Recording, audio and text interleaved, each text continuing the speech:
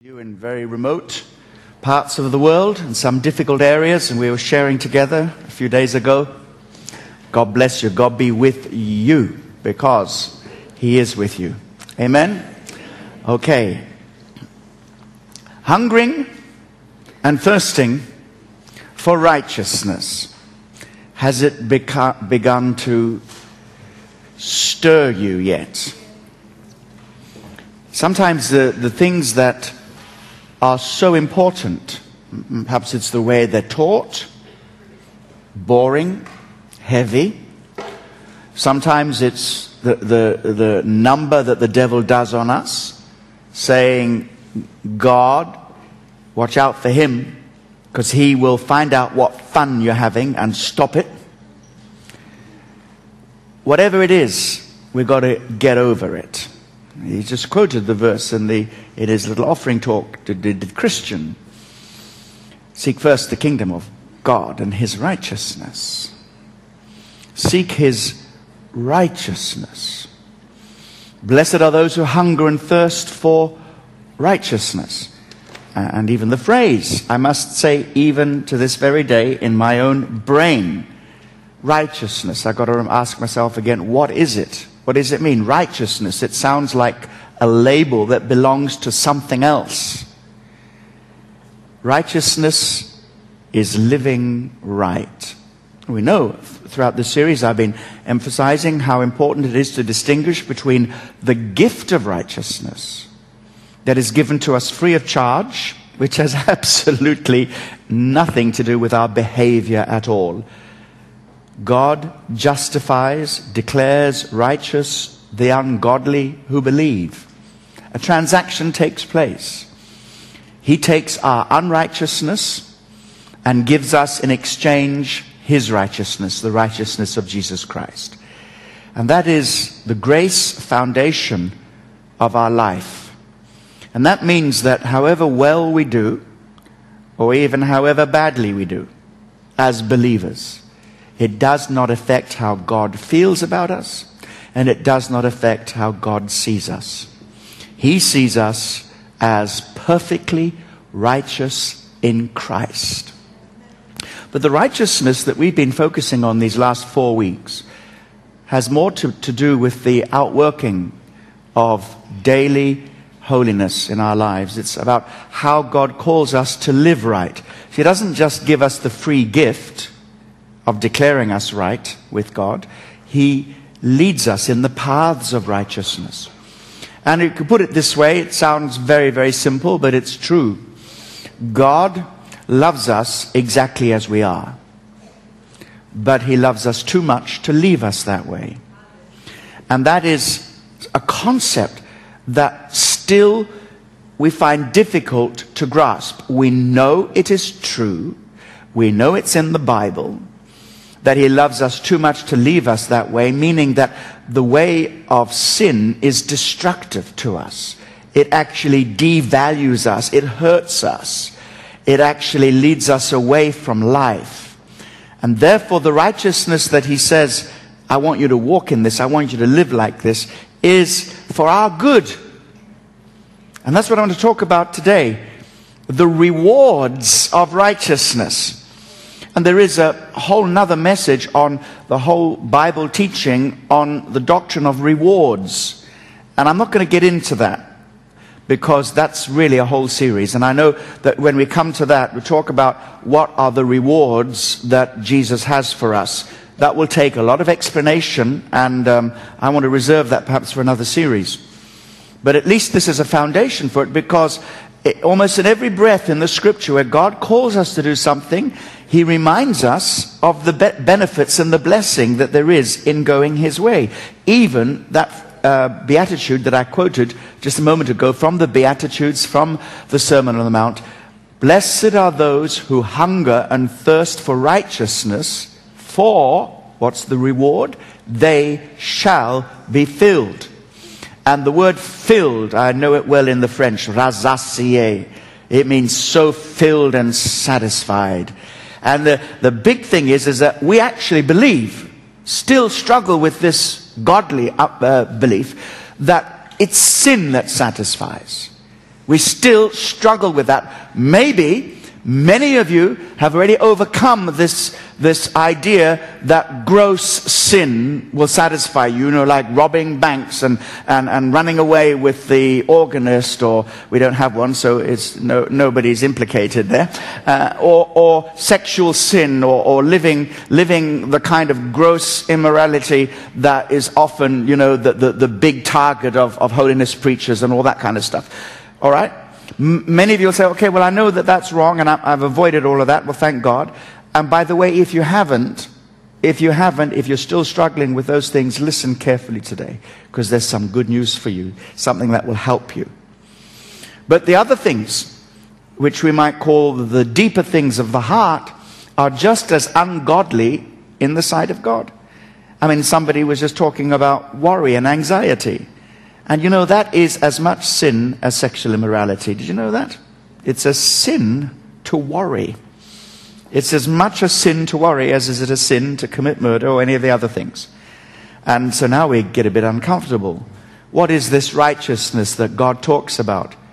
Well, it's a righteousness that is so focused on Jesus Christ and with such total faith that His way is right, that we are prepared to follow His way no matter how it makes us feel.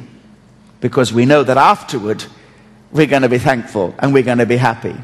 The pleasures of sin are for a season, but when you take up the cross, there are some agonies of the cross before we get to the joys of resurrection. And I believe that's the ultimate explanation of walking and living by faith. And I want to say right at the outset that walking with God is richly rewarding.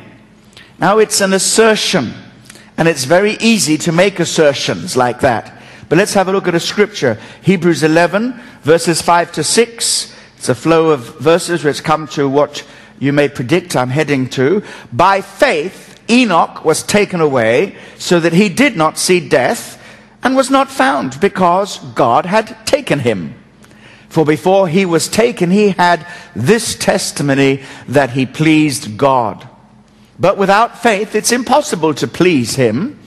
For he who comes to God must believe that he exists, that he is, and that he is a rewarder of those who diligently seek him.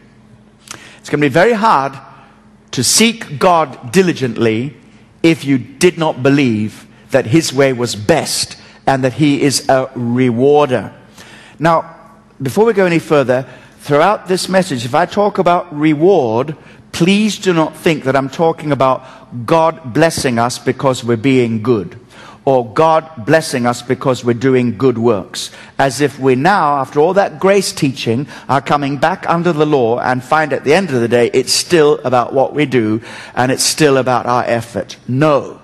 When we are pursuing God like this, we are pursuing him out of a heart that has been so changed, with an attitude of mind that's been so renewed, with a spirit that's been so transformed, that we are thirsty for God, because we believe that God and the things that he wants and the things that he provides is the most satisfying experience of all.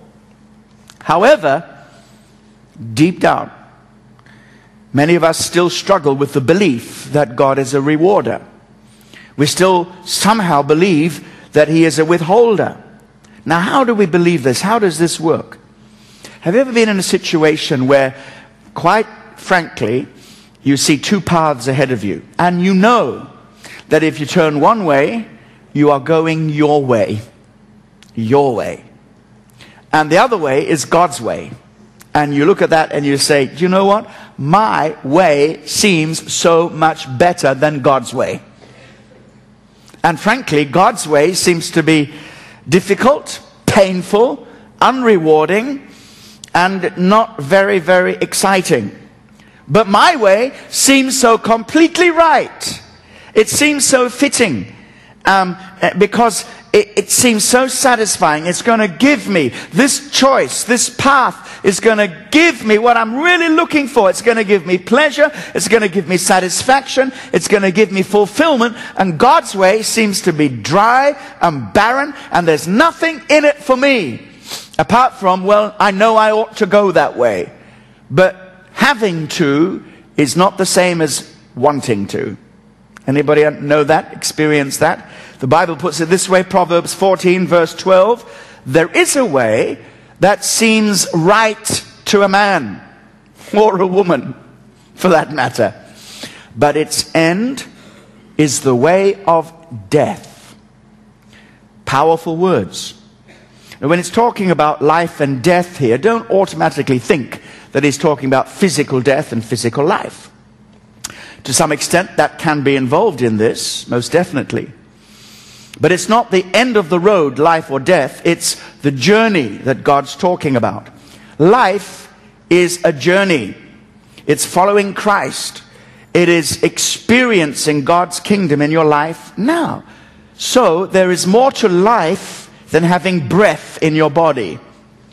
Some people say, is there life after death? Other people say, is there life after birth? In other words, is there life before death? We're talking about there being more to death than simply drawing your last breath. You can be alive on the outside and merely existing on the inside. And that's true of many believers. Don't think that just because you're a believer, you're going to automatically be living in the abundant life that Jesus has for you. Now, present company excluded, we're far too polite. But look around sometimes and have a look at some Christians around you, and you think, my goodness me, I think they don't seem to have so much abundant life about them. And sometimes just look inside in your own life. So we have to ask the question, do we really believe that God's way leads to life with a capital L? Proverbs 12 verse 28 tells us it does. In the way of righteousness is life, and its pathway there is no death. What this is telling us is if we live right by faith, by the grace of God, through the power of the Holy Spirit, motivated by that work of God's love in our hearts, if we walk in righteousness, we experience God's rich and abundant life. Now there has to be something that changes here in your mind. That's why I turn you now to Romans chapter 12, which is the great passage talking about being transformed by the renewing of your mind. Let's read it together, verses 1 and 2. I beseech you, therefore, brethren, by the mercies of God, that you present your bodies a living sacrifice, holy, acceptable to God, which is your reasonable service.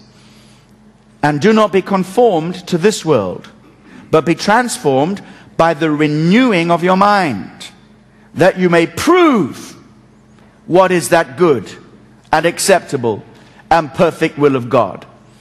Here God is saying, you can come to a place where you're absolutely convinced in your mind that the most reasonable, the most logical, the most correct, the most fitting, the most acceptable thing for you, your most reasonable choice, the choice that you would wish to make above everything else, the choice that you desire to make above everything else, is to give your life completely to Jesus Christ and to walk in His way.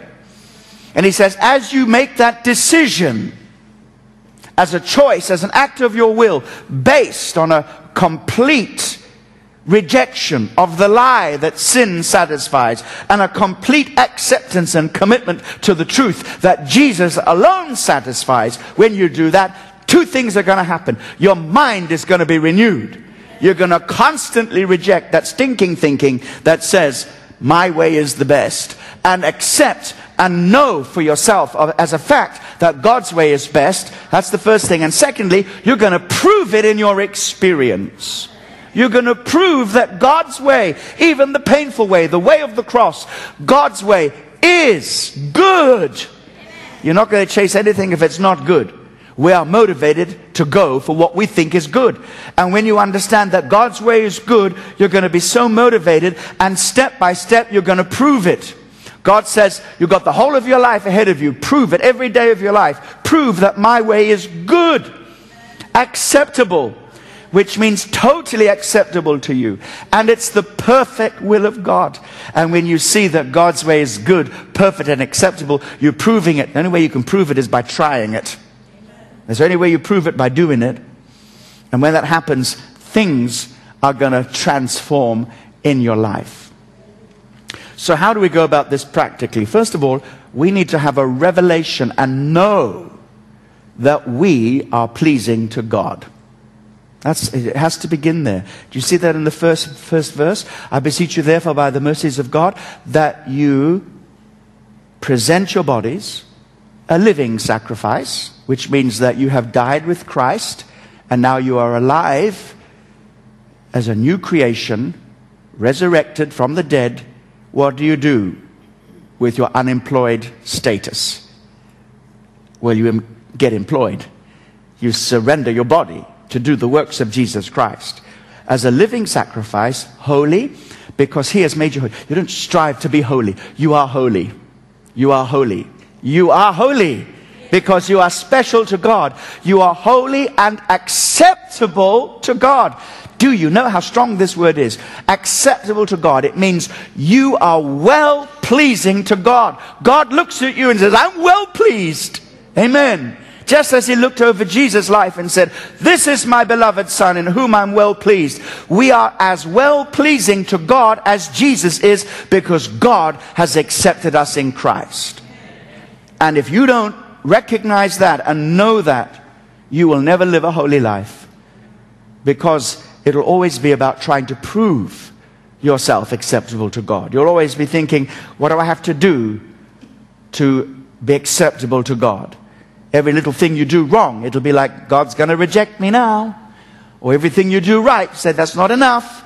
You'll treat God like a very harsh parent who, when you brought your report card home and you find that you got 3 A's and 3 A pluses, and the parent's not satisfied, I want 6 A pluses next time. And you know that you never quite measure up. There's always something more that you can do. And when you've done everything to almost perfection, you still don't feel accepted, because nobody can ever feel genuinely accepted if it has to do with our behavior. If it's a performance-based acceptance, it's always making us fearful and nervous. They used to say to us in the dance company that we were as good as our last performance. That was great, because there's not a lot of issue. I mean, any career, it's not a matter of life or death. It's about, serving God as best as you can. But you were as good as your last performance. You did a bad performance, you'd be worried about your contract. That's not what God is about. That's not what the Christian life is about.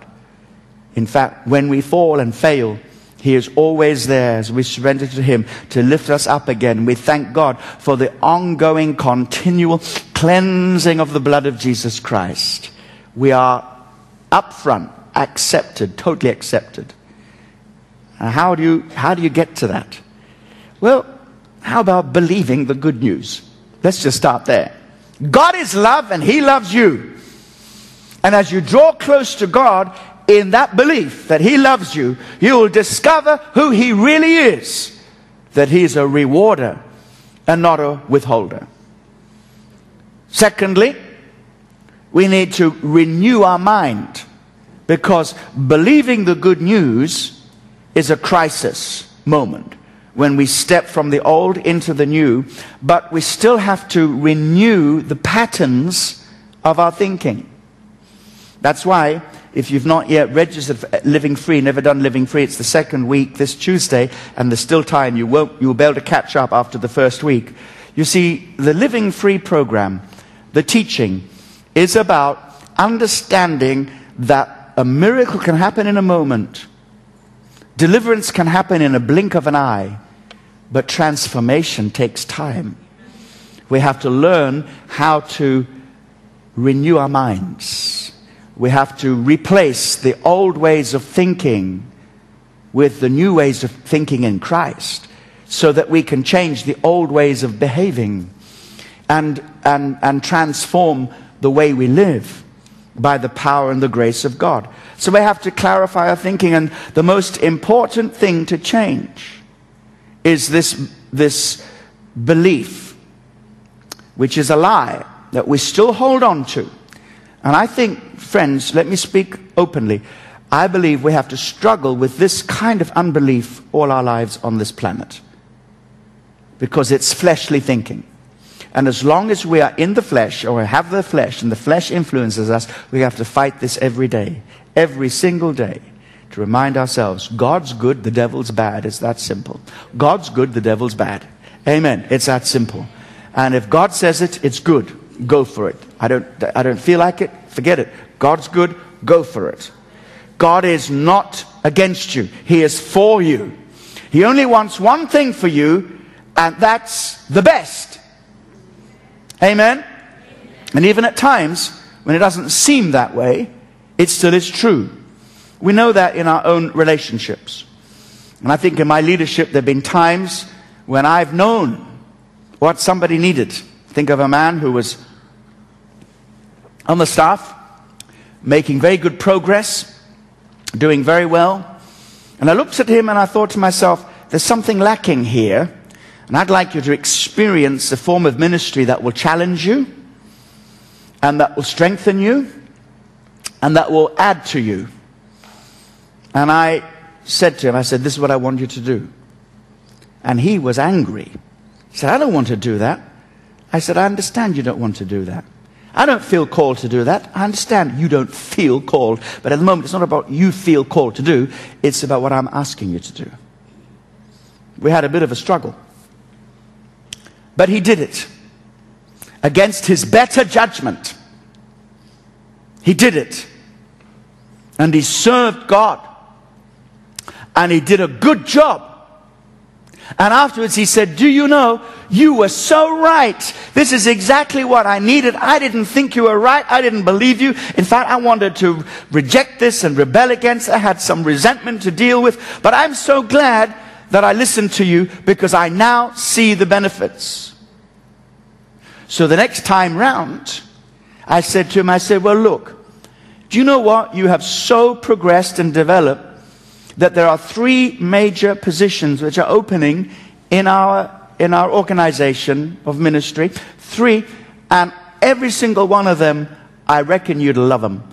And I'll tell you something, you could do any one of those. So I'm not going to tell you. I'm not even going to ask you. I'm going to say, choose. Choose. He looked at me and he said, I'll choose this. And he chose out of those 3 things what he desired to do more than anything else. So he got where he felt he wanted to be. But it was a hard road. And at times he had to rely on a senior leader, a wisdom of a senior leader to say, in order to get there, you need to go here. Amen? What about our own kids? There are many, many times when as parents, with our age, our experience, and our wisdom, we can see a path for our children. And I'm not talking about controlling their lives. I'm talking about giving them the right kind of advice that will help them make the right kind of choices. It has to be their choice. And you know, at times they have to say, do you know what? I'm just going to accept this. I don't understand what you're saying, and what you're saying doesn't sound right, doesn't fit me now. But do you know what? You're my mum, you're my dad. I accept this. I accept that you have my best interests. I accept you have wisdom, and I accept God is with you. I'm going to obey you. I'm going to follow that. Amen? And afterwards, they're so grateful. It doesn't work every time. Sometimes mum and dad are so fleshly and so worldly that you need to pray very hard about how to say no to mum and dad without dishonoring them. Amen and amen. Anybody been there? Sometimes. Amen. So, what we do, first of all, is recognize that God delights in you. Secondly, on the basis of Him accepting us and delighting us in us, we do what he wants us to do, whether it delights us or not. And we keep on doing it, whether it delights us or not. And we keep on doing it until we discover how delightful it really is. Amen and amen. And that takes faith. What am I talking about here? I'm talking about not just believing, I'm talking about acting in line with your beliefs. Living as if God is right. Because guess what? He is right. Amen. What good is it to say, thank you for this wonderful, infallibly inspired word, but you know what? I'm not going to do what it says here because I know better. Now, inside us, sometimes when God calls us down a certain route, we think, do you know what? With everything that is in me, I can't see how this is going to bless me. But because you've said it, I will do it. My logical reasoning says it's not going to work. My emotions scream at me and say, you're going to hate this. But because God said it, and because I trust him, and because he loves me, and so wonderfully accepts me, I am going to do what he says because Father God knows best. He really does know best. And we can trust him. So this is not just saying that God's way is best, but living as if we believed it. Living in accordance with his will, which means putting off the old things, putting on the new things. Doing these things whether they make you feel good or not. After all, what kind of moral guidance is this? If it feels good, it's right. Hello? Is that how we live our lives as Christians? Or is that not the philosophy of the world? Does not Paul say, don't be conformed to the world, but be transformed? Don't let the world squeeze you into its mold. Don't be influenced by its thoughts and by its philosophies. And the philosophy of the world is the philosophy of the flesh. If it feels good, do it. Well, this feels good. It's got to be good. How can something that feels so good, that feels so amazing, those stupid Christians in those churches, they don't know how to enjoy themselves. They don't know how to find fulfillment. I will show them a good time. Friends, if it feels good, do it. It's not a good philosophy. Hello? Some of you are looking at me as if I'm speaking to you from Mars. Well, this is foreign thinking, because this is not from this world. This is thinking from heaven. This is spiritual thinking. This is the wisdom that comes from above. Hallelujah. Amen. And what amazing thing is that when you do this, you begin to discover that the fruits of righteousness are so much more pleasure than the fruits of sin. Those are rotten fruits. You begin to prove to yourself that God's way is good and perfect and acceptable. Psalm 34 verse 8, oh, taste and see that the Lord is good. Blessed is the man who trusts in him. So it's a matter of trust. It's a matter of faith. God says, trust me. You do this now, you're going to thank me later. I know right now you're going to struggle with this. I know right now your emotions are going to go all over the place. I know right now that this decision is going to be painful. It's going to cost you. But listen to me. Follow this. Trust me. And I will prove to you what I can be to you. And you will be so glad that you did. Can we have an amen in the house? Amen. Another way of putting this is Hebrews chapter 12 verse 11. Now, no chastening seems to be joyful for the present, but painful. Isn't that the truth? Isn't that the truth? Nevertheless, afterward, everybody say afterward. How long is afterward? We have no idea. Afterward, it yields the peaceful fruit of righteousness to those who have been trained in it. Here is the order. This, what I'm about to say, is as old as Christianity itself, I think. I'm not the first to say it. I heard this 40 years ago, and in 40 years' time, it will still be true. The order is first the facts, then the faith, finally the feelings. First, the facts. You're believing the facts don't make them true. They are true whether you believe them or not. So the facts of God's character, the facts of His personality, the facts of His truth, the facts of what He commands us to do. And we let those facts renew our thinking. Then we put our faith in the facts. When you put your faith in a fact, you actually commit yourself to it. Simple illustration is, you all came and put your faith in the fact that you believe the chairs in Kensington Temple will support you. Even if you have not quite yet lost the extra Christmas kilos.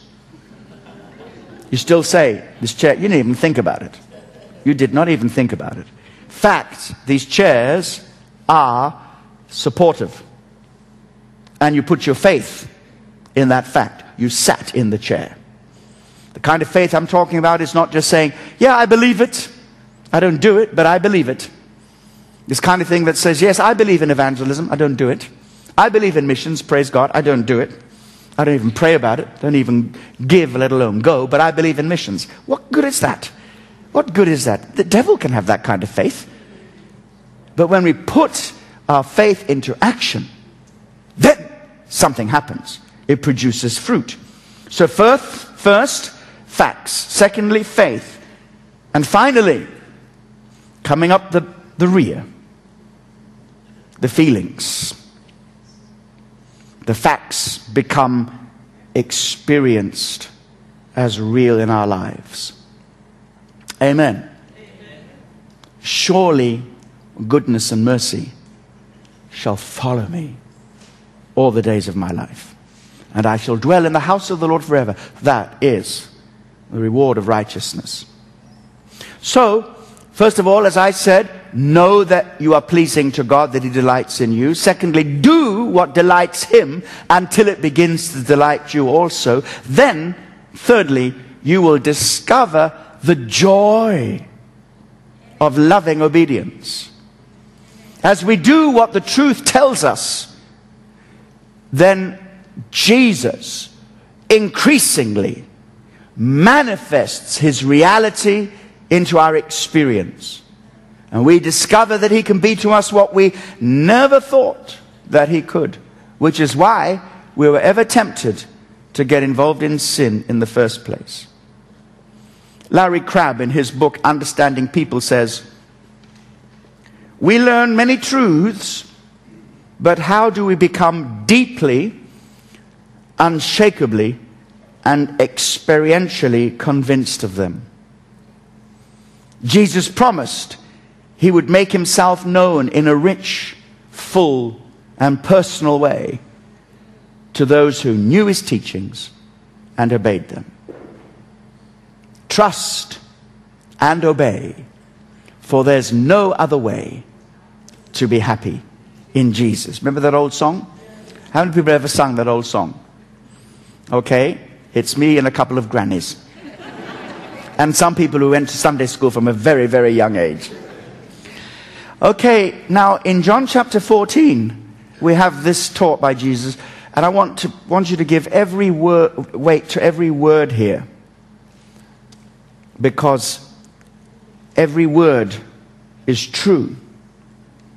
And I'll help you, or at least show you how I understand it. John 14, verse 21. He who has my commandments and keeps them, it is he who loves me.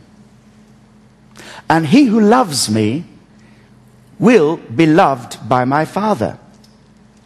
And I will love him and manifest myself to him.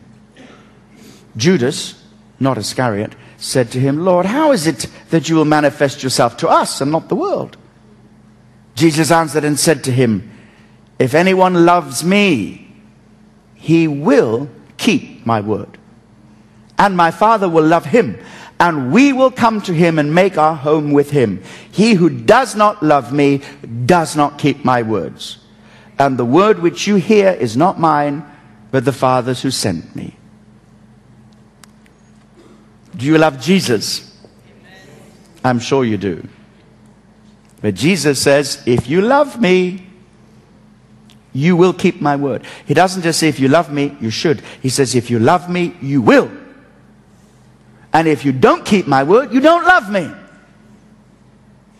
That's very simple, isn't it? Very simple.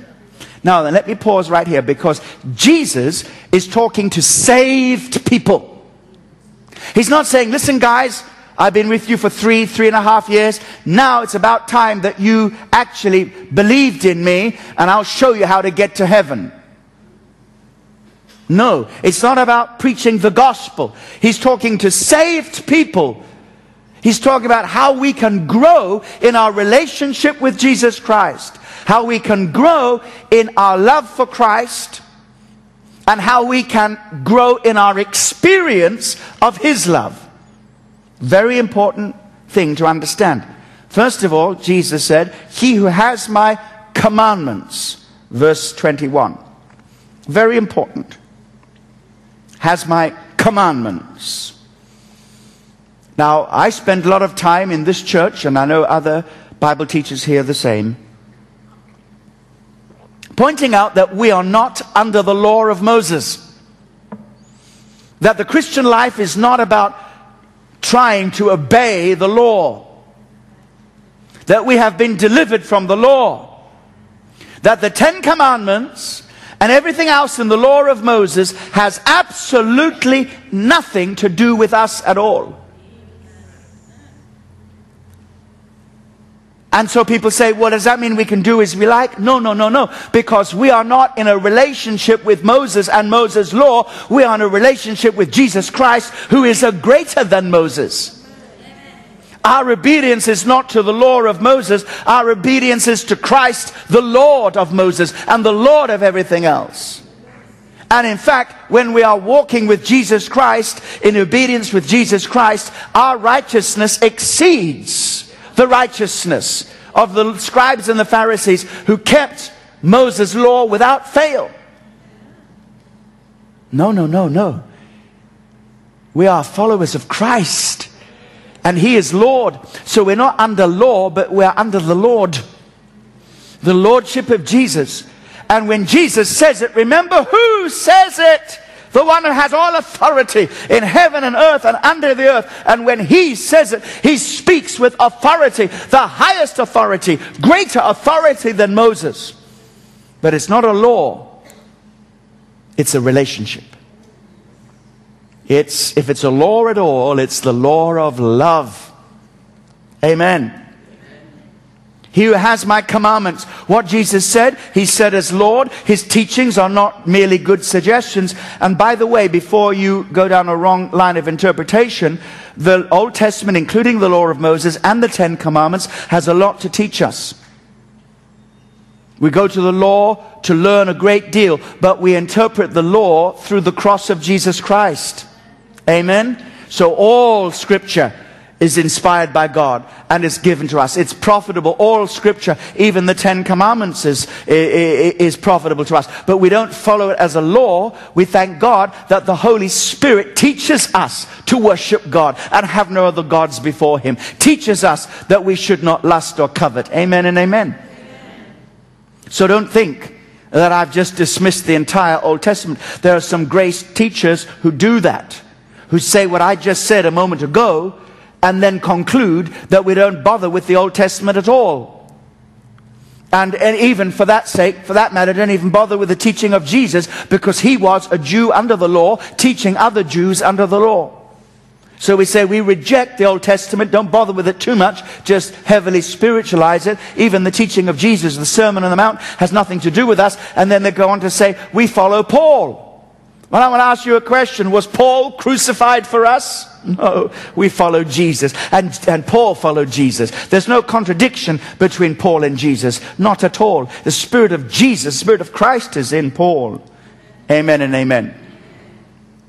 Now that's another whole topic. So, Jesus' teaching is not just good suggestions, they are commands. And they have greater authority even than the law of Moses given by God. Because when Jesus came, He changed everything. Before it was an eye for an eye and a tooth for tooth. And Jesus says, no, love your enemies. Hallelujah. In the Old Testament law it was, do not commit adultery. Jesus says, don't even let your eye lead you astray. Amen. He who has my commandments, and all the teaching of Jesus is summarized in the command that we are to love one another, which presupposes that we love God because we love because He first loved us. He says, he who has my commandments and does them, that person loves me. In other words, loving Jesus is demonstrated and expressed through obedience. I mean, this really is Sunday school simplicity, but it's true, and we need to remind ourselves every day. If anyone loves me, he will keep my word, Jesus said. This doesn't mean to say that if a believer is disobeying God, he doesn't love Jesus at all.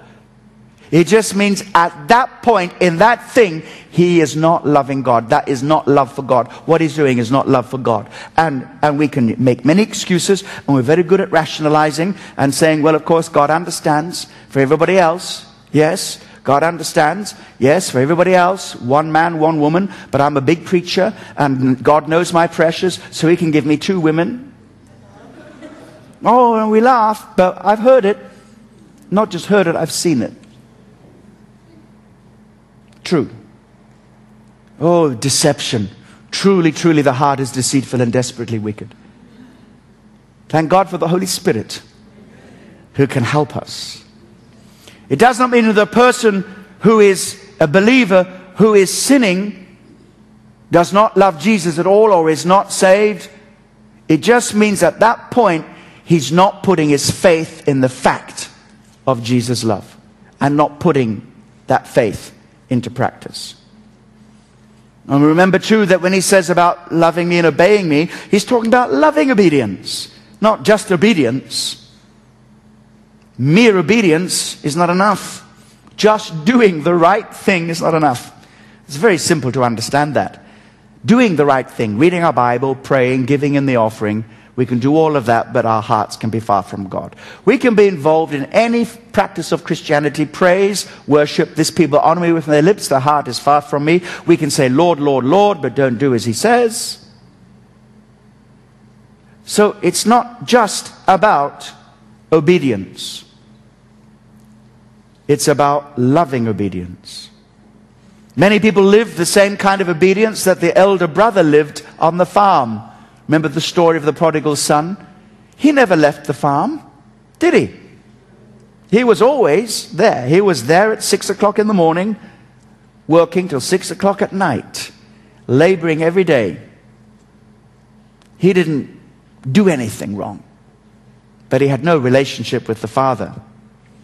There are some believers who wouldn't put a foot wrong. They definitely tithe on their gross income. Not even their net income, their gross income. Wouldn't even think about doing anything wrong. So careful to do everything right. But inside their hearts are so yearning for real intimacy with God. You see, loving obedience flows from relationship, from our hearts. Some of these people can seem very moral, correct, and even spiritual. Their heart is far from God, no intimacy. There's no joy, no liberty, no power in their lives. It's almost entirely external. When we spend time with them, we think, my, they're very disciplined. But we don't feel like drawing closer to Jesus. They're serving God out of a bulamai, not fellow willingness. Have you heard those 2 words?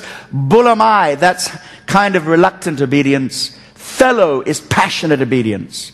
When Jesus says, if anyone desires to follow me, the word desire is philo. It means deep, passionate desire that says, I see in you what I want, what I need, and I'm thirsty for you.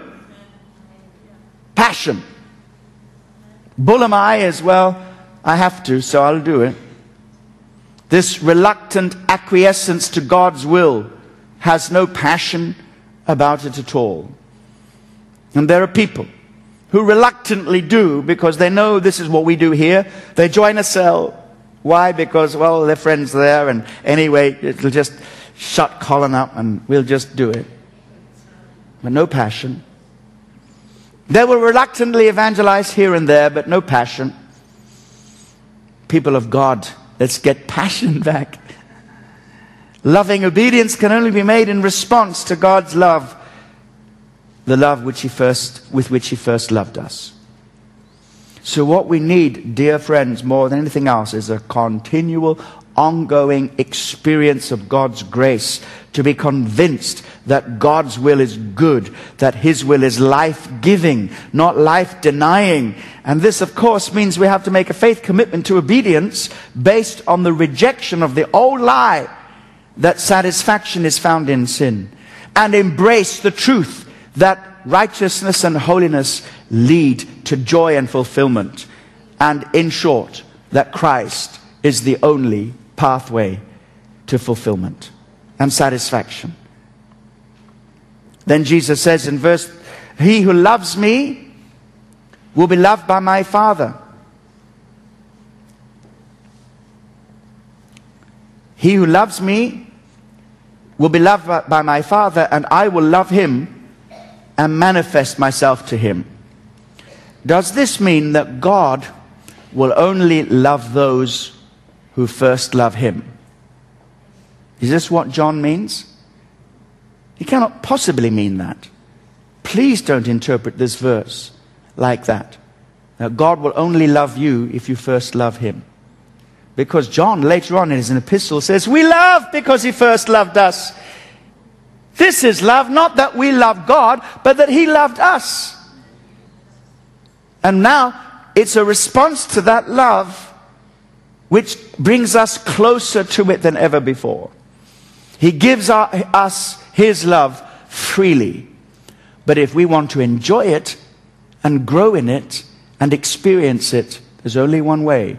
We have to walk with him. And wherever he walks, it's the path of righteousness. We can't say, Jesus, I want some fellowship with you. Will you come and meet me over here? Where are you going? I'm going in the path of unrighteousness. I'm going my own way. Well, Jesus says, I'm going my way. And this is where I am. If you want to walk with me, you've got to come here, because I'm not going to go your way. Come. Where I am, there my servant must be. Amen? So he will still be with us wherever we go, but we will not know him and enjoy the intimacy of relationship that can only be revealed when we draw close to his heart and walk according to the desires of his heart. So this is a promise which is grounded in grace, not on works. The obedience that Jesus is talking about is obedience rooted in the true gospel obedience. The obedience of faith in action. It's not action or deeds in order to be loved, but it is putting our faith in his love in action. And when we do that, we experience his love more than ever before. This is the reward of grace. Ever deepening experiences of intimacy and fullness. You experience the love of God when you commit to it by what you do, and trust that he will come through for you and show you what he can do for you and be to you. It's exactly the same as the verse we quoted, taste and see that the Lord is good. It's exactly the same as the verse we quoted, prove and approve the good, perfect, and pleasing will of God. So Jesus says, he who loves me will be loved by the Father. Meaning, he will experience the Father's love. So if you're going to experience the Father's love, you must yield to it. Amen? Suppose you had somebody who loved you, and you never took their calls, never picked up their text messages, and never answered their emails. How far would you grow in that person's love? That person's going to love you anyway. You understand me? They're going to love you anyway. But in order to grow in that love and to experience it, you've got to read the emails. You've got to answer the texts. You've got to pick up the call. I'll tell you something, the phone is ringing now. You better answer it. Jesus is on the line. There's a text coming now, right now, into your spirit. There's an email waiting for you in your inbox. The Word of God is fresh every day. And as you cultivate that and hear His Word to you, and He says, come meet me, and you meet Him, you will experience Him. If He says, come meet me, and you don't meet Him, you won't experience Him, you'll miss Him. What do you do when you hear the voice of the Lord God walking in your garden? What do? Do you run away and say, I'm hiding because I'm naked, and I'm ashamed, and I'm afraid? Or do you run into His presence and say, thank you that you have clothed me with the righteousness of Jesus Christ. Come, let us walk together. Hallelujah. Amen. He who loves me will be loved of the Father in a way that the disobedient, even as believers, will never experience. Amen. It's not about being saved or not being saved. That's settled. It's about how much of Jesus you experience. How much of His peace, how much of His kingdom, how much of His love, how much of His joy. And you can only experience it when you are walking with Him and He's treading the paths of righteousness. Psalm 23, beautiful psalm. We read it, well, we think we're so familiar with it. It's good to come back to it time and again and read it with new eyes and fresh heart. The Lord is my shepherd. I shall not want. Think of the inner conviction. The Lord is my shepherd. Here's how David is reasoning. The Lord is my shepherd. The Lord is my shepherd. And because my shepherd is a good shepherd, because He always takes care of His sheep, and because He is my shepherd, therefore I will lack nothing. So where do I want to be? With the Lord. Who else can say that? The Lord is your... Who else can say that they're your shepherd? That will take care of every need, the deepest longings of your life. Who else but the Lord? But that's a faith conviction, isn't it? To live like that. We say, the Lord is my shepherd, I shall not want. Yes, but we seek satisfaction and pleasure in everything else but the Lord, and come occasionally on Sundays to say, God bless Mommy and Daddy. Amen. It's easy to make this confession, the Lord is my shepherd, I shall not want. But then take the wrong turn because we don't believe He's going to come through for us. We're saying, the Lord is my shepherd, I shall not want. But in this instance, I better get it myself because I don't really trust Him. See how deep the psalm is? The Lord is my shepherd, I shall not want. He makes me to lie down in green pastures. Hallelujah. That's the rest. That's the rest. This isn't striving. This isn't about, oh, I better see how much I can obey Him today, so this time next week I can come back with a testimony. He loves me. I know He loves me because I've obeyed Him 6 out of 10 times. No. He makes me to lie down in His presence in green pastures. He leads me beside the still waters. No striving. He restores my soul. He leads me in the paths of righteousness for His name's sake. Then skip to verse 6. Surely goodness and mercy shall follow me all the days of my life, and I shall dwell in the house of the Lord forever. That's a promise of those who walk in righteousness. I read a testimony this week of a woman whose life before Christ, BC, the word that I have to describe it, I can only think of in French, so we'll let it go, but you can just fill in. My. Colorful, to say the least. She came to Christ, and they sat her down and say, lady, no way. Lady, you got to change. And she said, why? And they said, look here. What? You mean I have to follow this? Well, if you say so, you're the believers, tell me. So she began to put off the old stuff, bit by bit. And she said everything that she let go, she just cried. Oh God, no more of that. Oh. And it was not superficial. She felt as if her very life was being taken away from her. All the things that she trusted in, all the things that she gave pleasure, and she was not an unhappy woman. She was not an unhappy woman. But she wanted to learn to love God.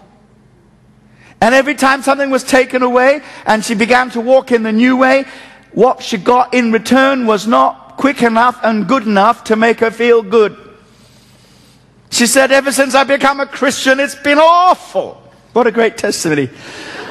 Ever since I came to Christ, life has been terrible. The pressures that have been upon me, all the stuff that's got to go out is so painful, it's horrible.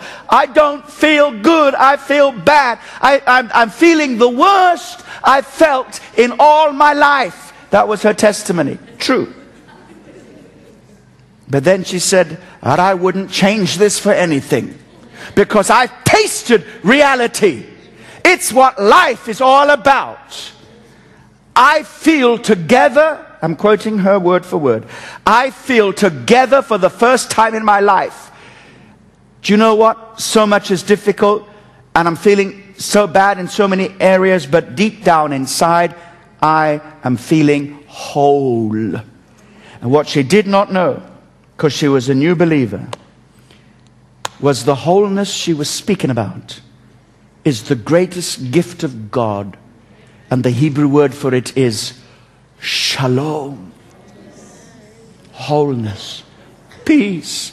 I'll tell you, friend, that deep peace on the inside is worth every turbulence on the surface of your life. The deepest storms that can affect you never go to the very depth of the ocean. And at the very depth of your experience is a shalom, a wholeness, a peace that you know it's you're whole, you're clean. Outside God, there's so much work to do.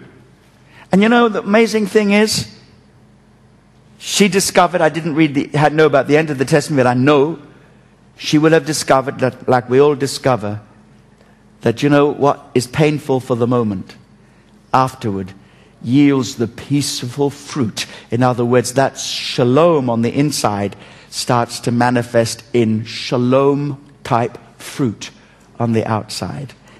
And that's Christian maturity. It is a walk of faith.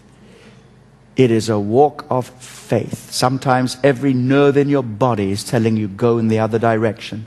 But because of a prior commitment to the vision of His love for you, you say, no way.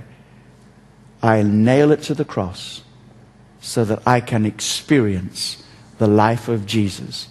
That is the reward of righteousness.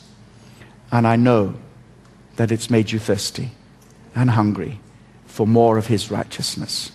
Let's pray. Father, in Jesus' name, we truly do hunger and thirst for righteousness.